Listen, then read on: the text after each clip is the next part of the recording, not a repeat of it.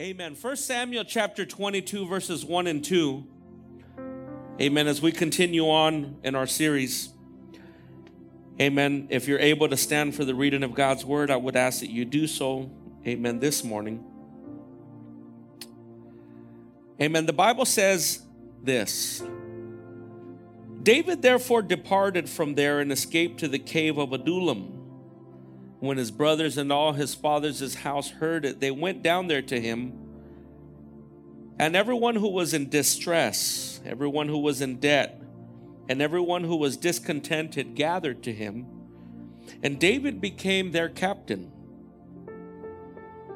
He became their leader, and there were about 400 men there. Let us jump over really quick to the second book of Samuel, chapter 23, verses 18 and 19.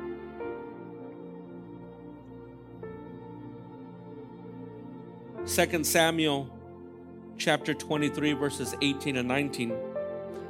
The Bible says that now Abishai, the brother of Joab, the son of Zeruiah, that Abishai was chief of another three, and that he lifted his spear against 300 men, killed them, and won a name among those three. But was he not the most honored of the three? Therefore, he became their captain. However, he did not attain to the first three.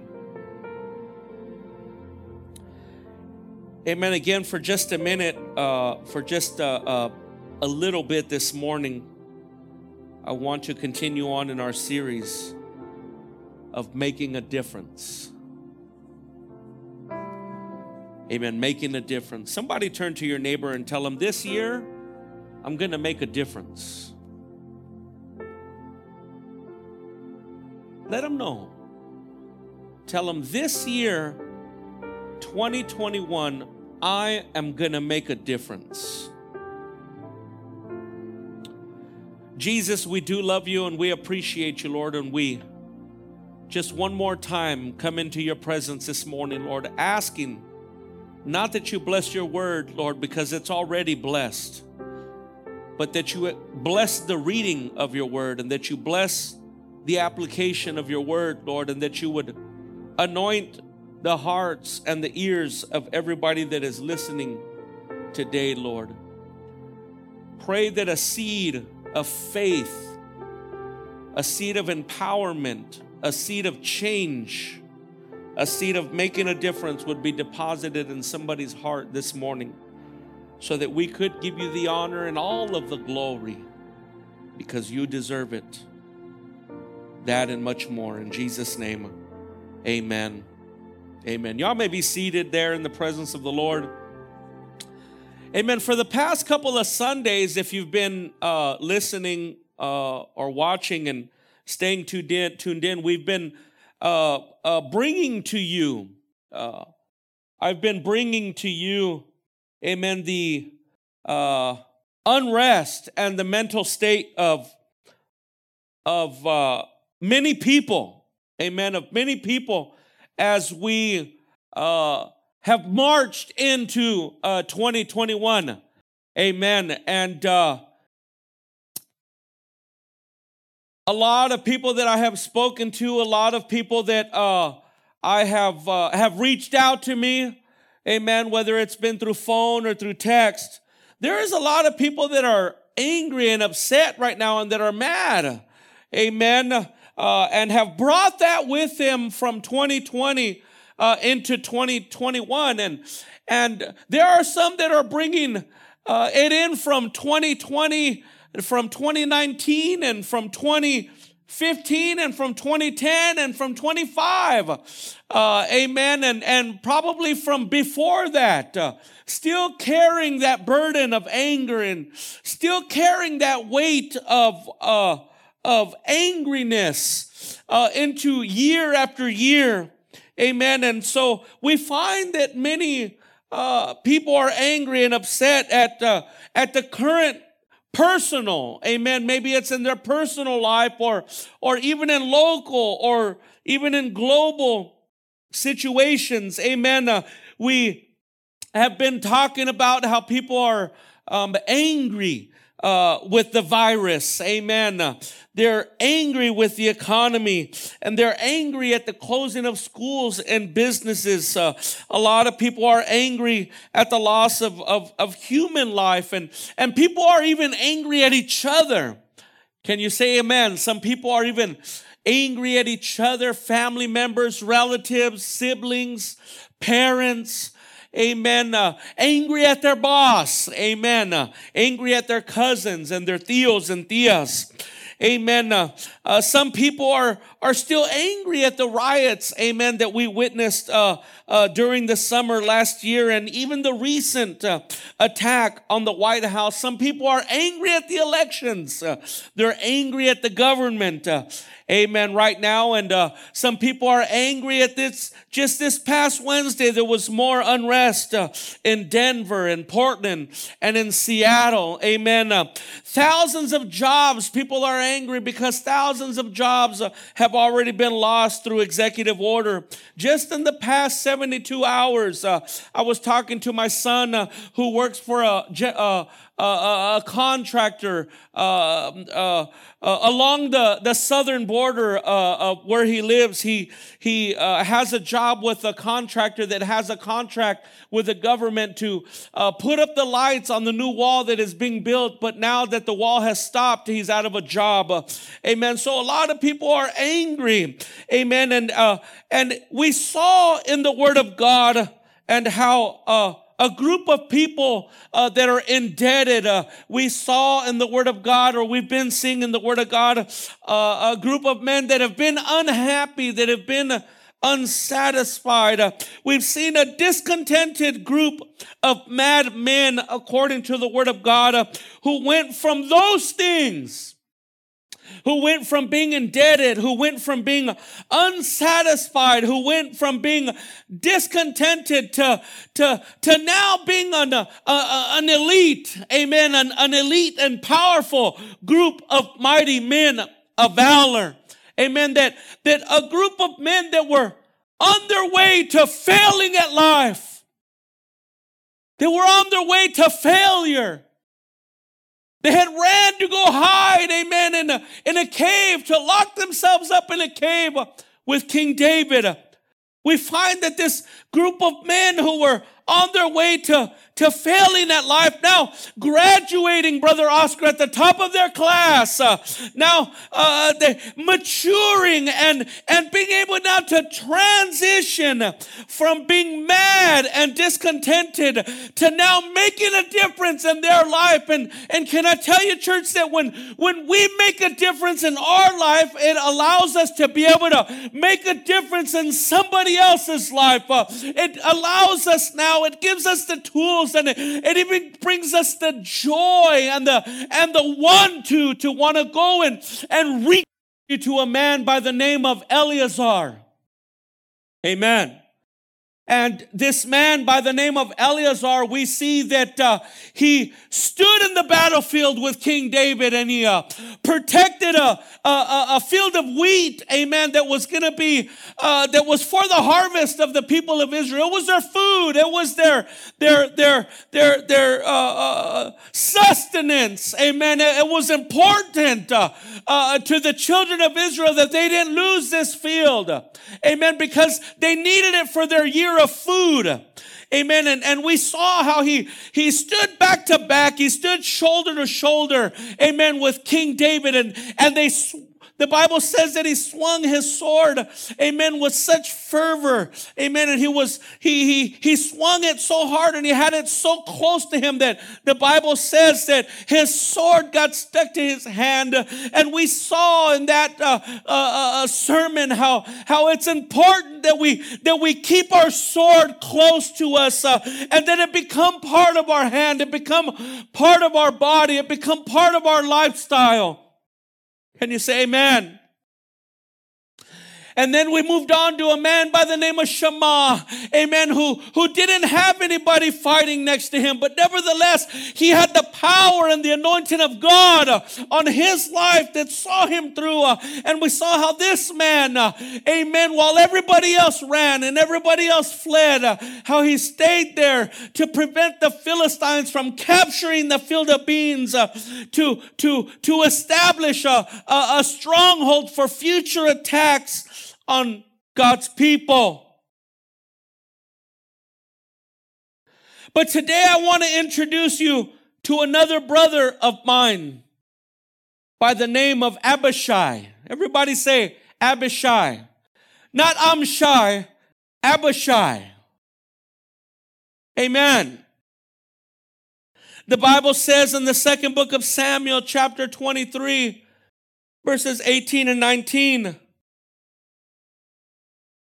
it says, now Abishai, the brother of Joab, the son of Zeruiah, was chief of another 3. He lifted his spear against the 300 men, killed them, and he won a battle. He won a name among these 3. He was not the most honored of the 3. Was he not the most honored of the 3? Therefore, he became their captain. However, he did not attain to the first 3. I mean, this is one of my favorite testimonies of a person in the Word of God or in the Bible. And some of you may be sitting there asking, why? This is one of my favorite testimonies, because as we read this on the surface, it doesn't appear that Abishai accomplished very much. Yes, he pulled his spear up and he took out 300 men, but it doesn't say that he did it in one shot.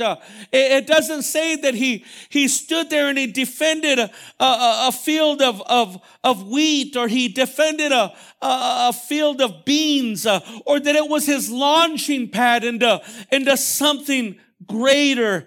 He wasn't preventing future attacks on God's people. And so when you look at it on the surface, amen, it doesn't say much to an individual. It doesn't wow an individual. But as you begin to dig deeper into the life of Abishai, you begin to appreciate and you begin to discover some valuable lessons that are going to help you and I, the church, amen, that are going to help us transition from being upset or being angry and being mad to a place where we are going to be able to make a difference. Can you say amen? Amen. Somebody turn to their neighbor and tell them, stop being mad already. That's all right. Turn to your neighbor and tell them, stop being mad. I know somebody doesn't want to.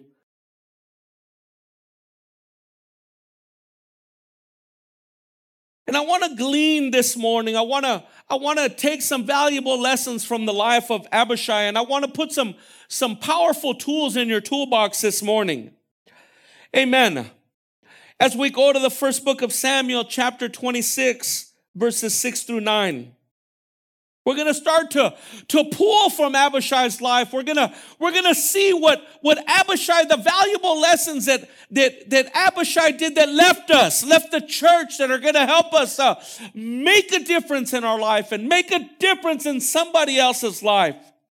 We want to be a people that are impactful. Can you say amen? Have you ever been around somebody that you maybe don't have to, you didn't spend too much time with them, maybe a few hours or maybe even a weekend but just that little bit right there, or maybe you spent a long time with them. Maybe it's a good friend or a confidant that has made an impact in your life.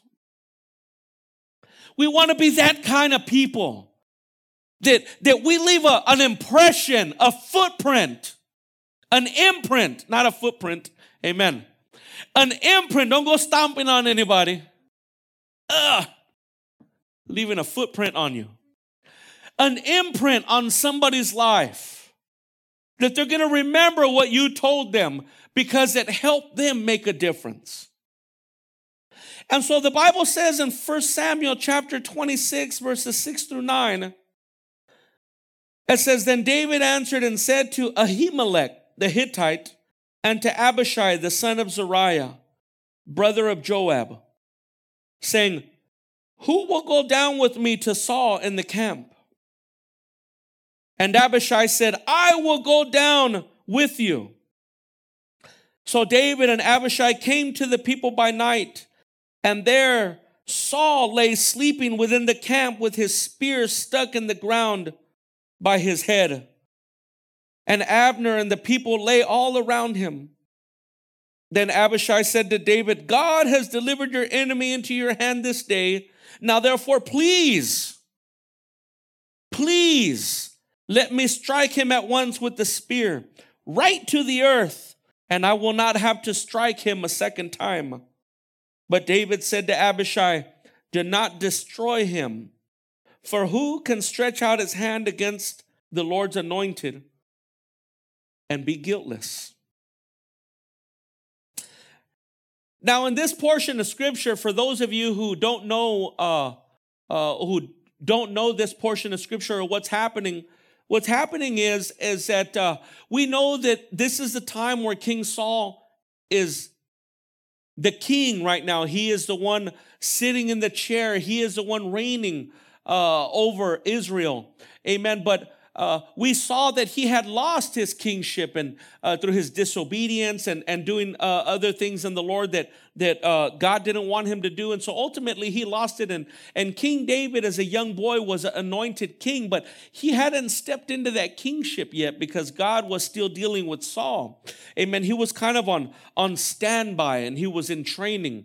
Amen. But King Saul didn't like David. He became furious of David. He became jealous of David that how are you going to be the next king? Amen. And so he sought to kill David. Amen. He wanted to destroy David. Him and his army, they spent all of their money, all of their time, all of their resources just chasing after one man so that this one man would not rise to the occasion, would not be able to do what was best for the people. Can you say amen? And so he chased after King David, and that's where we find that King David ran to the cave of Adullam. Amen. And these 400 men came to him, and he became their leader, and they became his army. Amen. And these people were ride or die with David. Amen. Because they knew that God had anointed him to be the next king. But now David finds himself on the run from his enemy. And so in this particular portion of scripture, we find that word gets back to David. Amen. And they say, hey, David, Saul and his army are over there camped out. And so the Bible says that King David, he sent out some spies to go spy out the land and to see what was going on. And they reported back. And we see right here where David stands up and he asks the question. He says, who will go down with me to Saul in the camp? And this brings me to my first valuable lesson that we pull from Abishai, amen, on how he answered this question to his leader, on how he answered this question to the one that was over him. He showed us. He showed us, Abishai showed us one powerful lesson, and that powerful lesson was that Abishai was committed.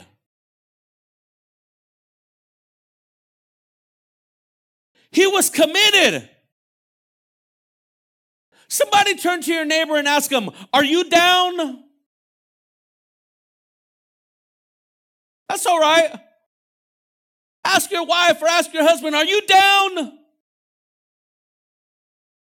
You know, there are a lot of things that I love about my daughter-in-law. There are a lot of things that I love about her. But the one thing, Brother Oscar, that I love about my daughter-in-law is that she's down. She's down. Because every time my wife sends out a group text to all of our kids saying, hey, do you guys want to go eat here? Or do you guys want to go there? Or do you guys want to do this? She's always the first one to respond. And she says, I'm down. Amen. Her response is always, I'm down. And in this portion of scripture, we read that Abishai was down. Amen. He said, David, I'm down. I'll go with you. I'll go with you into the camp where Saul is at. This man was committed.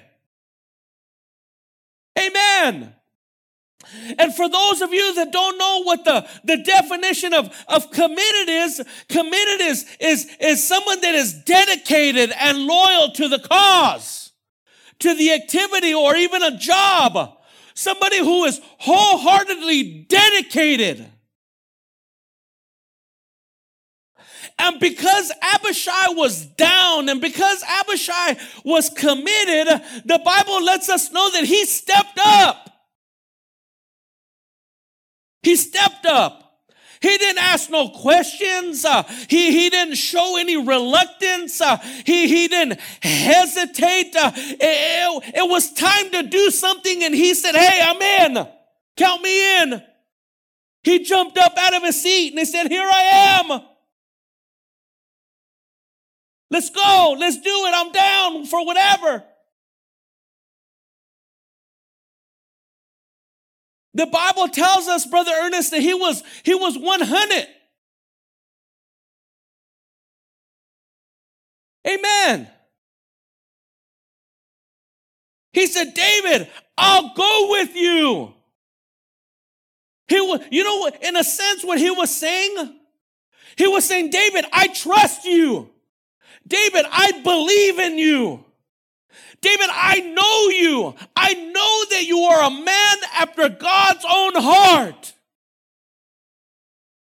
I know you're not going to steer me wrong. I know you're not going to let nothing bad happen to me. I know you're going to stay and fight with me to the end. I know you, and because I know you, I'm down with you. How many of you have that ride or die? Whoever it may be. That the minute they say, hey, let's do this, okay, I'm down. Why? Because you know that individual has your best interest at heart. They're not going to put you in a position where you're going to be harmed or where you're going to be hurt, let alone where you're going to be killed. And so right here, Abishai shows us a powerful lesson of being committed. And can I tell you today, church, with all honesty, that the word commitment is starting to become a word of the past? People are no longer committed. People are no longer committed to their jobs. They're no longer committed to their marriage. No longer committed to their family or their friends or even each other. People are no longer committed to the church. No longer committed to the things of the Lord. You know, remember, the definition for committed was loyalty. Loyalty is becoming a thing of the past, especially in the church and in the things of the Lord and the things of God. And we find ourselves, I'm sad to say that we have found ourselves in a generation where people are totally comfortable with somebody else doing the job while they sit back and watch. And if I can go a little further, church, they don't just sit back and watch. They sit back and watch and complain.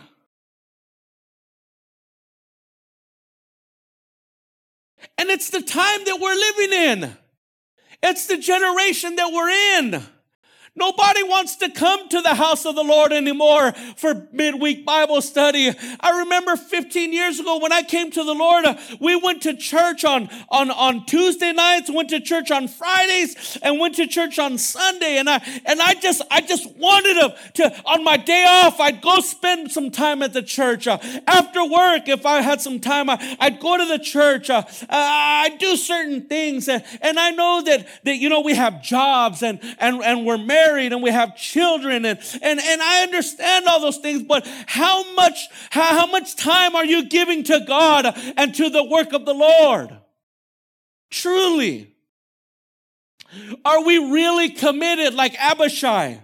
That when you hear of something happening or you see something happening at the church, that you pick up the phone or you drive by and you say, hey, I noticed there was some slats on the wall behind you, Pastor, what's going on? Do you need my help?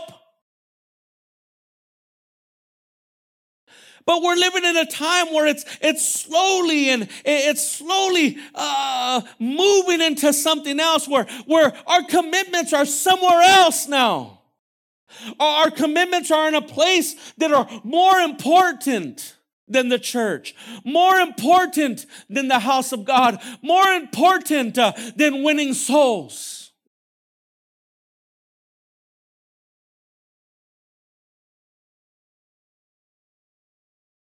Abishai wanted to be in the game. He didn't want to be on the sideline. He wanted to be on the field. He wanted to be with his team. Amen. Why? Because he knew it was a good work that David was doing.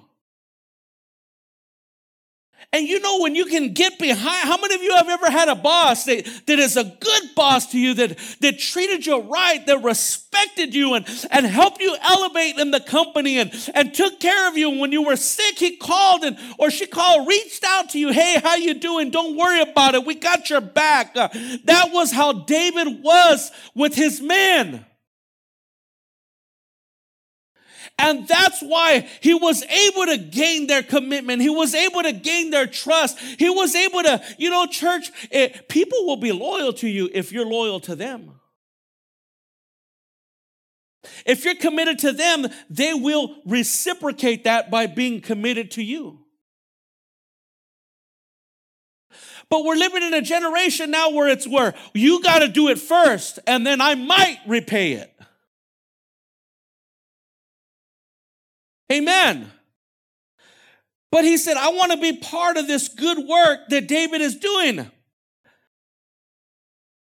And the Bible says in the book of Ephesians, chapter 2 and verse 10, it says that we are his workmanship, created in Christ Jesus for good works, which God prepared beforehand that we should walk in them. Amen. And so God has created every one of us, you and I, believers, followers of Jesus Christ. If you're a believer and you're a follower of Jesus Christ and you're a member of Christian Restoration Center or any other church because you're watching online today, then you have been created for good works.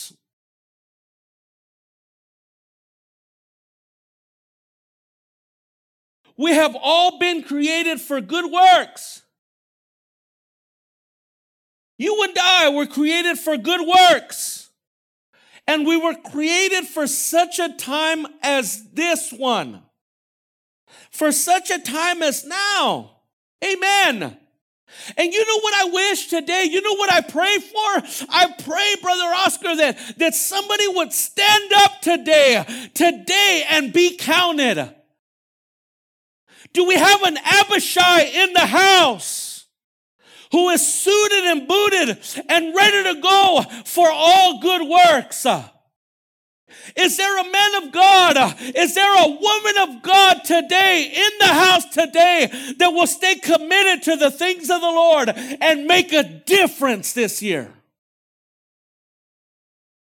Not just talk about it, not just sing about it, not just hum or hymn or whatever it is about it, but be about it. I'm not talking about lip service. I'm talking about being about it. As our brother James says, to be ye doers of the word and just not hearers only. I don't know about you, church, but I want to be more committed than I've ever been this year. I want to make more of a difference this year than I've ever made in my life and in somebody else's life. But that will never happen if I'm not committed to the cause. You know, I like how the media team has started sending out on the app the vision and the mission statement of the church.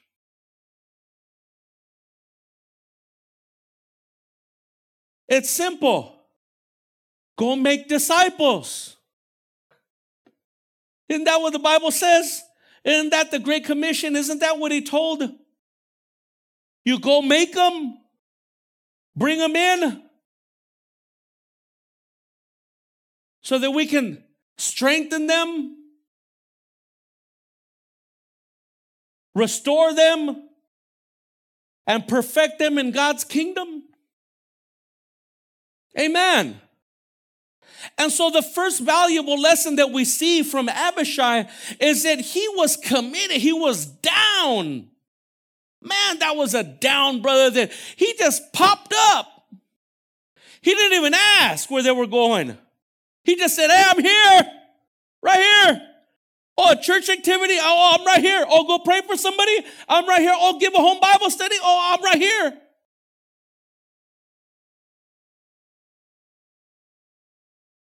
I'm right here, Lord. Put me in the game, coach. Put me on the field so that I can help make a difference. Hallelujah. Can you say amen? Amen. Give God a round of applause right there where you're seated.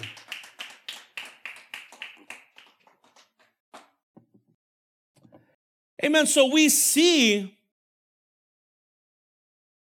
first that Abishai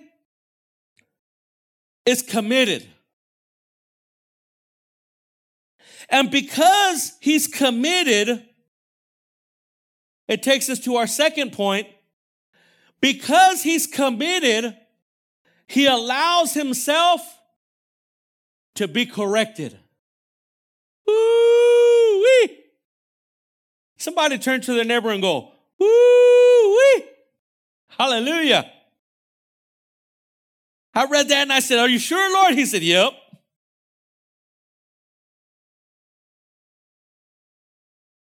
He allowed himself to be corrected.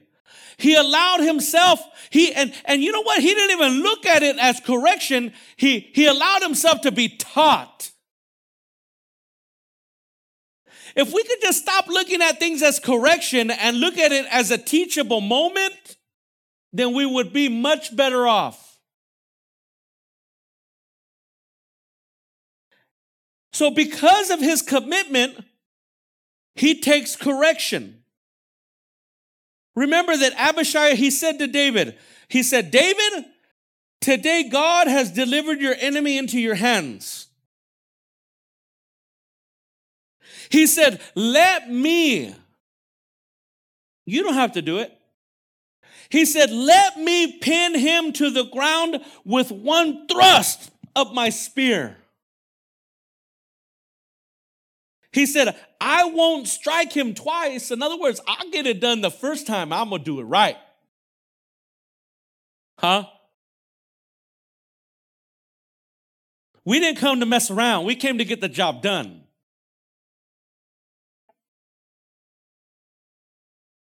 Abishai, he says, hey, the Lord has delivered your enemy into your hands today. Allow me to thrust a spear into him.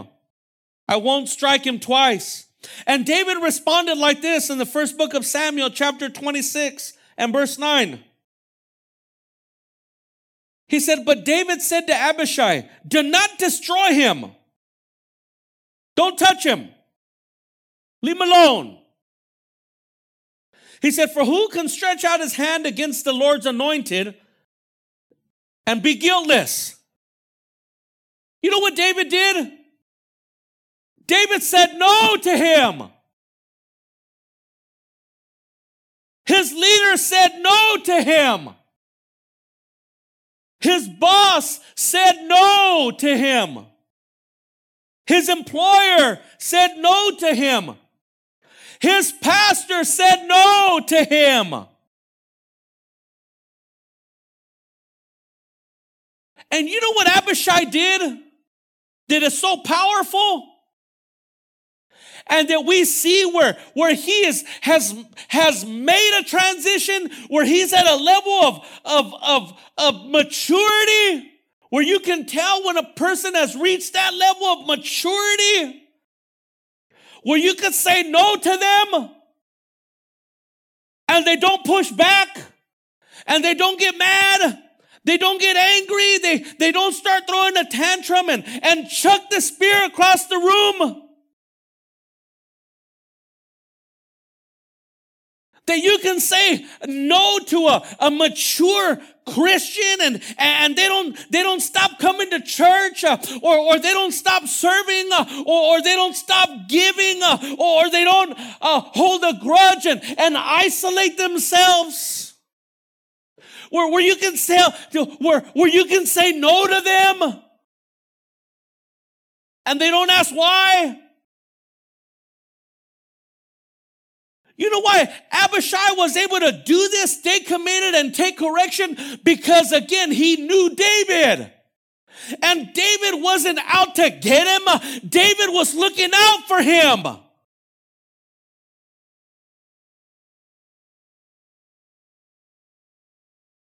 He didn't go run back to the cave of Adullam and lock himself in there. Say, I'm done. I'm done with this.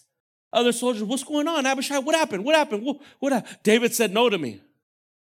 Oh, they're in the corner crying.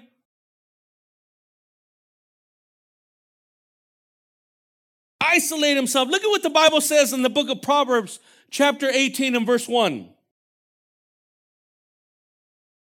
It says that a man who isolates himself seeks his own desire. Woo-wee. Somebody say that or do that. Woo-wee. There's a lot of ooh-oohs today, huh?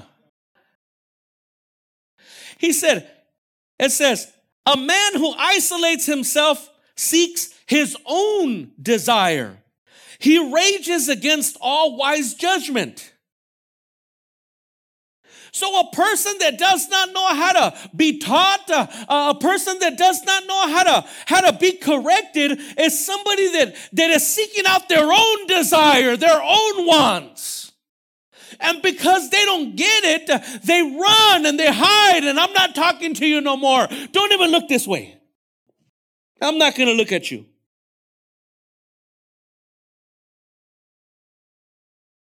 And in their isolation, they rage. They're mad and they're angry and they're upset. And when people are angry and mad and upset, they say things that they shouldn't say. They do things that they shouldn't do. Amen. And we are living in a time where so many are unwilling to take and receive correction. Or they don't want to be taught. You know, we're in a generation where everybody knows everything. I know. Oh, I know. You don't even finish the sentence and they already know. How about if we did it like, I know? How about if you would have tried it like, I know? Well, if you would have just, I know. Well, let me help you out. No, I know. Well, if you know, you wouldn't be in the situation you're in. You didn't know.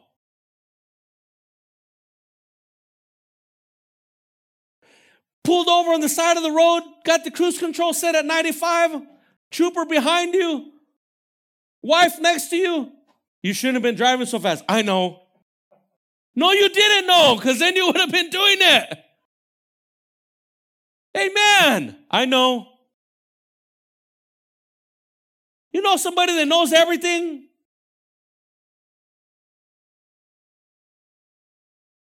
but not Abishai. You know why? Because Abishai was a mature brother. He was in a place where he knew he didn't know everything, where he still needed his leader to teach him. Amen. But we live in a time where so many are unwilling to take and receive instruction, to take and receive correction. Amen. King David, I was reading that and I was like, King David wasn't being mean to Abishai. He wasn't being mean to Abishai. As a matter of fact, he was protecting Abishai from doing something that was going to hurt him. Remember, he wanted to take out the anointed of God. He said, I'll kill him and I'm going to do it the first time. Don't have to worry about it.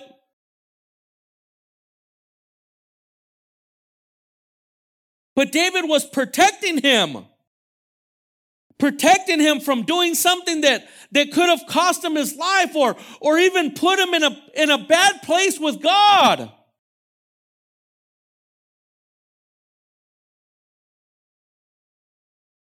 And Abishai, he allowed himself because he trusted David. And because he trusted David, he allowed himself to be corrected and he didn't push back. When David said no, he just stopped.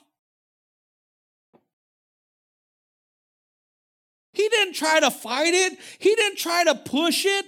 He didn't try to make it. He didn't try to will it on his own. And so those are powerful things that we get from Abishai. There's many more, but just the fact that he's committed and that he allows himself to be taught, to be corrected. And I started looking deeper into what are some of the things that we should allow us to correct us. What should you and I be allowing to correct us? The first one is the word. We got to allow the word to correct us.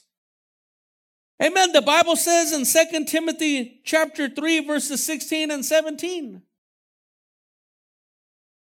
It says that all scripture is given by inspiration of God and is profitable. Hallelujah. Is profitable for doctrine, for reproof, for correction, for instruction in righteousness, that the man of God may be complete, thoroughly equipped for every good work. Amen. And so you and I should be allowing the word of God to correct us, to teach us, to build us up so that we can be complete and equipped for every good work. There's a lot of soldiers that are going into battle and they're not equipped for the fight.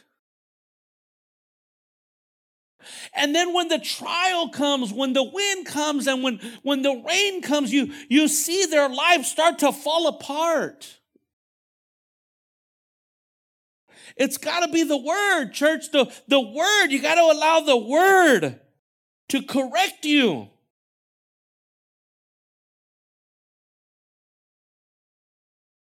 We also have to allow our fellow brethren to correct us. We have to allow it. We have to allow. The Bible says that iron sharpeneth iron. You know, two pieces of iron that you get together and you start to hit them together and they start to spark. You know what happens to those pieces of metal? They begin to get sharp. We have to learn to allow ourselves to sharpen each other. And not get all mad, the sister said this, the brothers told me that. I'm gone, I'm out of here. The Bible says to dust off your sandals. Yeah, but that's not what it's pertaining to. Taking it all out of context. And so we have to allow our fellow brethren to correct us as well. The Bible says in the book of Luke, chapter 17 and verse 3, Jesus says this, take heed to yourselves. If your brother sins against you, rebuke him. If you know that you know that you know that he sinned against you, rebuke him. And if he repents, forgive him. If he accepts the correction, forgive him. I'm going to go further than that. Where even if he doesn't repent, still forgive him. Don't hold a grudge against him. Don't hold a grudge against her. It's not worth it. It's too much weight. Your shoulders were not built to hold grudges. You imagine that? I'm not going to, what do you mean? You're rebuking me for what? Well, you did this and this, so? Man up. All right. Take them to prayer. Amen. You got to allow the fellow brethren to correct you sometimes. And just know that they're doing it because they love you. And they want to help you make a difference in your life. Amen. You got to allow your leaders, your pastor, to correct you. The Bible says in the book of Hebrews chapter 13 and verse 17, and this goes even outside of the church, your employer, your boss. Sometimes we mess up at work and we do the wrong thing and our boss got to bring us in and realign us. Receive it. Don't be prideful. Hebrews 13:17 says, obey those who rule over you, and not like lord over you, or not. Just obey your leaders.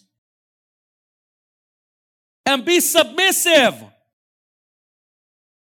For they watch out for your souls as those who must give account, and let them do so with joy and not with grief, for that is unprofitable to you. You know what I always tell people, and I'm going to use it in the church. This scripture has really taken me to another level of just maturity, of servitude, of respect for my pastor. That although I'm a pastor, I have a pastor. That although I'm a pastor, I still need a pastor. And I have to make myself accountable to my pastor. Why? Because the Lord's going to come to him one day and said, hey, Pastor Steve, you want to talk to me about Pastor Larry or Brother Larry? Man, how many of you have ever needed for a job? What do they call that? A reference for a job. We want that individual when they answer the phone to give us a good reference. Oh yeah, he's a hard worker. He learns fast. He's always makes himself available. He's committed to his job. He always shows up on time. He's not rude to people. He's there when you need him. He's as a matter of fact one of my most valuable workers. He is an asset to this company. Oh man, you know that employer's like, well, I'm going to steal him from you. I'm taking him. Because I need one of them on my team. But can you imagine if Pastor Steve said, oh man, Lord, where do I begin with this brother?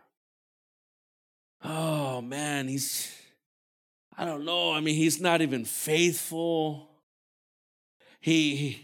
He calls off all the time. He doesn't even show up. He says he's going to be there and he's not. Oh man, let's not even talk about his tithe or his offering. Lord, please don't ask about that. That's not profitable to me. That's not profitable to you either. And so we need to allow our leadership to correct us wherever we're at. Can you say amen? Amen. But most importantly, the one that we should be allowing to correct us is God. Hebrews chapter 12, verses 5 through 7, the Bible says that you have forgotten the exhortation which speaks to you as to sons.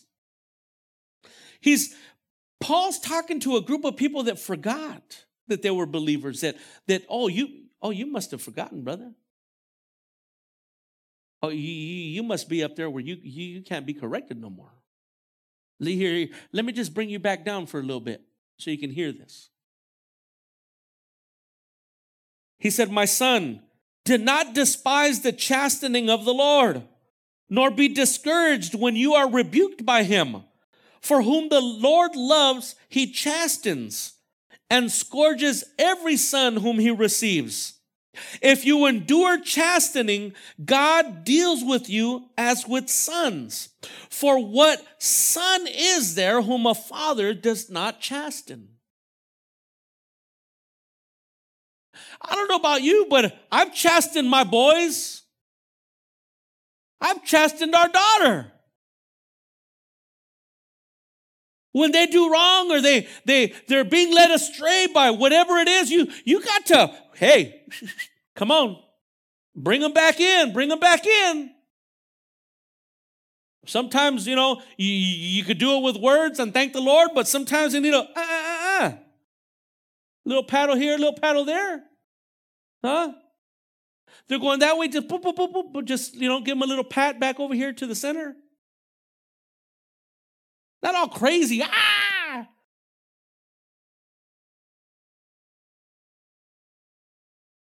But that's what we do with our natural son and our natural daughter, right?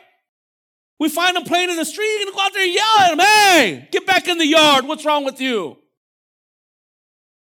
And the same thing with the Lord. We have to allow the Lord that when we get out of the yard or we cross the line or we get out of the fence, that we allow God to yell at us, hey, I need you to get back over here. What are you doing?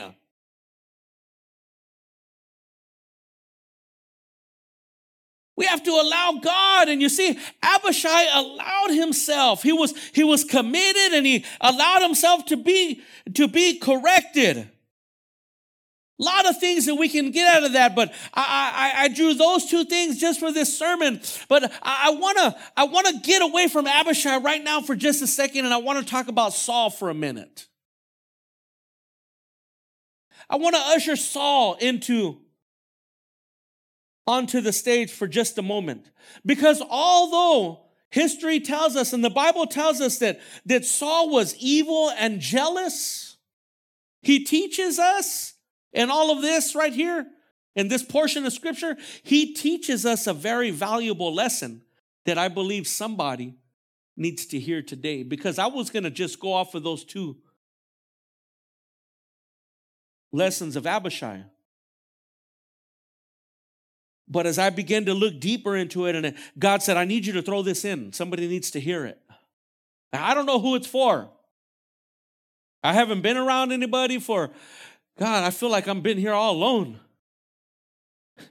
Nobody comes by to visit no more, brother. They think pastor's got the cooties. Amen. Pastor don't have cooties. Pastor's got Jesus. Amen. But I want to show you a very valuable lesson that I believe that God wants somebody to hear. And it may not be somebody from the CRC family directly, but maybe somebody who's listening in Africa or in another continent, because we have people from other continents and other countries listening to our messages. And that lesson that I want to bring to you is this one, is that those that are committed to the Lord and the things of the Lord will not only allow themselves to be committed, will not only allow themselves to be corrected, but will also admit when they are wrong.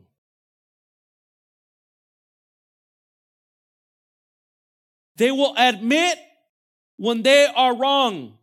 You see, although King Saul was committed to his own cause and doing his own will, he still teaches us a valuable lesson. And we see that lesson in the first book of Samuel, chapter 26 and verse 21,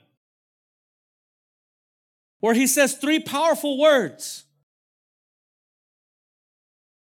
The Bible says, "Then Saul said, I have sinned. Return my son David, for I will harm him no more, because my life was precious in your eyes this day." 3 powerful words of admittance. I did wrong. I have sinned. I'm sorry for sinning against you. I apologize. You know that there are many relations that struggle today because people refuse to repent and admit when they are wrong. They refuse to humble themselves and to say, I'm sorry. They won't apologize. They won't apologize to their spouse. They won't apologize to their children. They won't apologize to their family. They won't apologize to the brothers and the sisters in the Lord. Some people will never look within themselves or even consider if it's them that needs to change. They won't do it because they will never admit that they are wrong. And a lot of times they blame it on their past. They blame it on that's a generational thing. I never saw my father. He never made amends with people. Or my mother or my grandparents. They never apologized or made amends with anybody. Chale with that. I'm not going to say I'm sorry. But even Saul as a king, that he wasn't so high up there in stature, he wasn't so high up there in position, that he humbled himself. Although again, he was wicked and he was doing his own thing, he still knew that he was wrong and he admitted it. You know, Pastor Chris Hewer said something on Tuesday that stuck with me. When he was talking about forgiving people when they wrong you. But you know what he said? He said, how about making things right even when you know you're not wrong? Knowing that individual don't like you, knowing that individual has it out for you, knowing that individual has a grudge against you. How about taking the first step of making a difference, not in your life, but helping them make a difference in their life? That maybe you would just take the high road and go to the individual and just start to break the ice with them and start to talk to them, and knowing that they got something against you, instead of isolating yourself or running from them and leaving them themselves in their own misery. How about reaching out? You know, I some people tell me, man, Pastor, you still talk to that individual after what they did to you?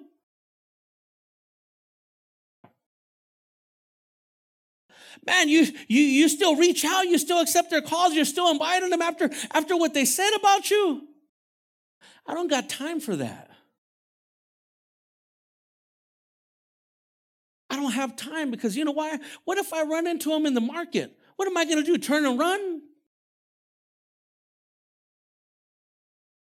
No, I'm going to go right up to them. Praise the Lord, brother. How you doing, man? Been thinking about you.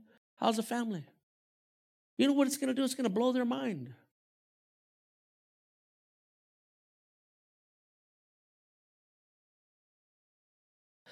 Saul said, David, come back. I'm sorry. I have sinned. And so I believe truly today that in the year 2021, God wants us to be a people that knows how to admit when we are wrong and to make things right.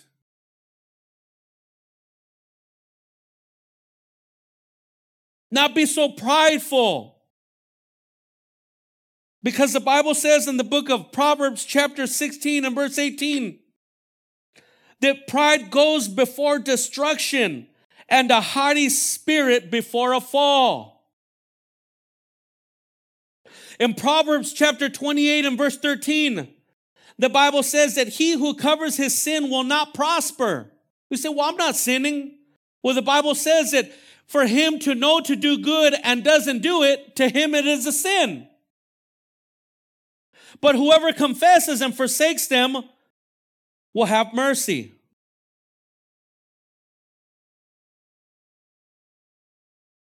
We need to be committed as we close. We need to be committed like Abishai. We need to learn how to take correction like Abishai. But we need to learn how to admit when we are wrong. Church, we can't always be right. You know, I'll be the first one to admit,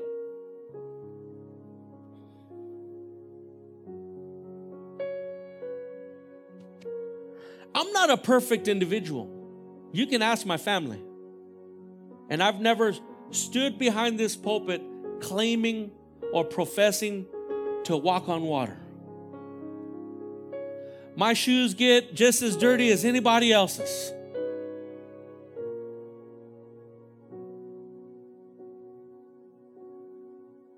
But I've always learned to admit when I'm wrong.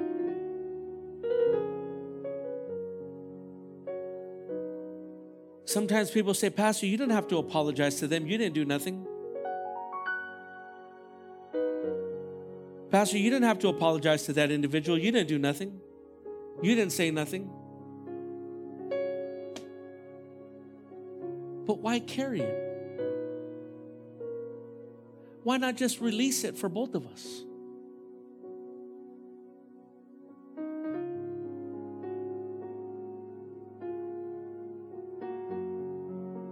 You know, for those of you that are married and that go through a struggle, and I don't have a perfect marriage either.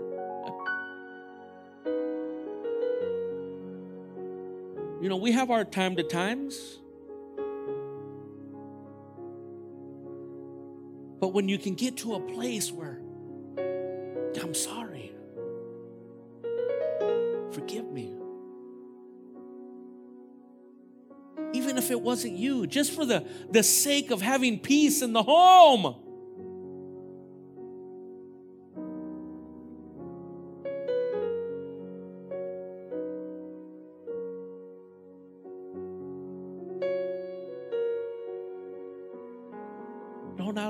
Don't always have to be right.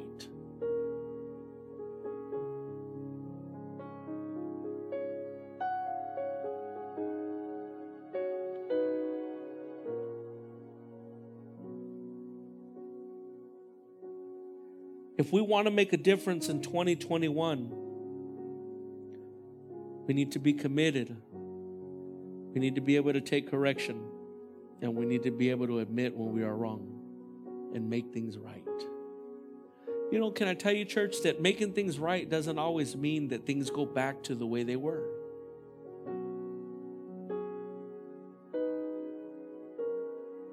Just because you made things right with an individual doesn't mean things automatically go back to how they used to be. Well, I'm not going to let that individual back into my house. I'm not saying let him back in your house. I'm just saying make things right.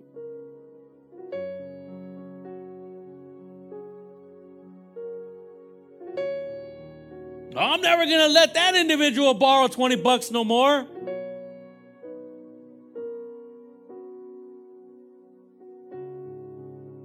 Just because you made things right don't mean you got to open back up your wallet. Can you say amen?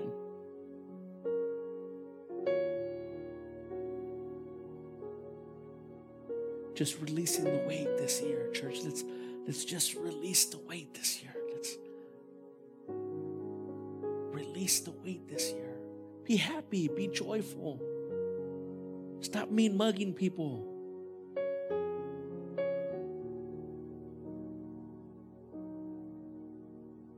And let's make a difference. Amen. Let's pray.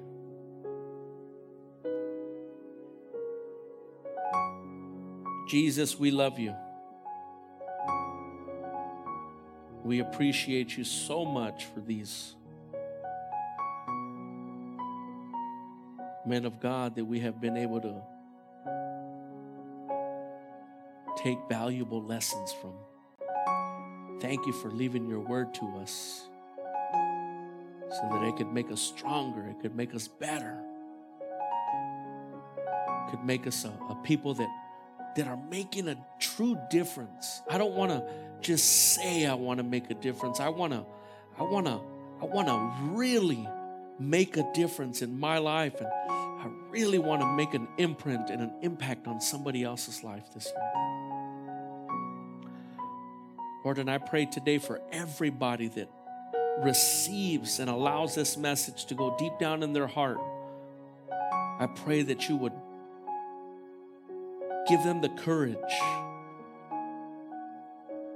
to activate this word in their life, to turn on the switch,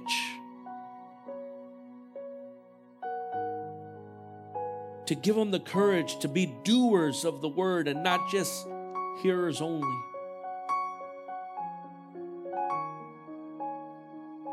And that the application of your word in their life would be blessed. That they would bring forth a 100-fold yield. So blessed that they are a blessing to others. Be with us, Lord. Protect us, guide us, correct us, so that we can be committed, we can be faithful to you. In Jesus' name, amen.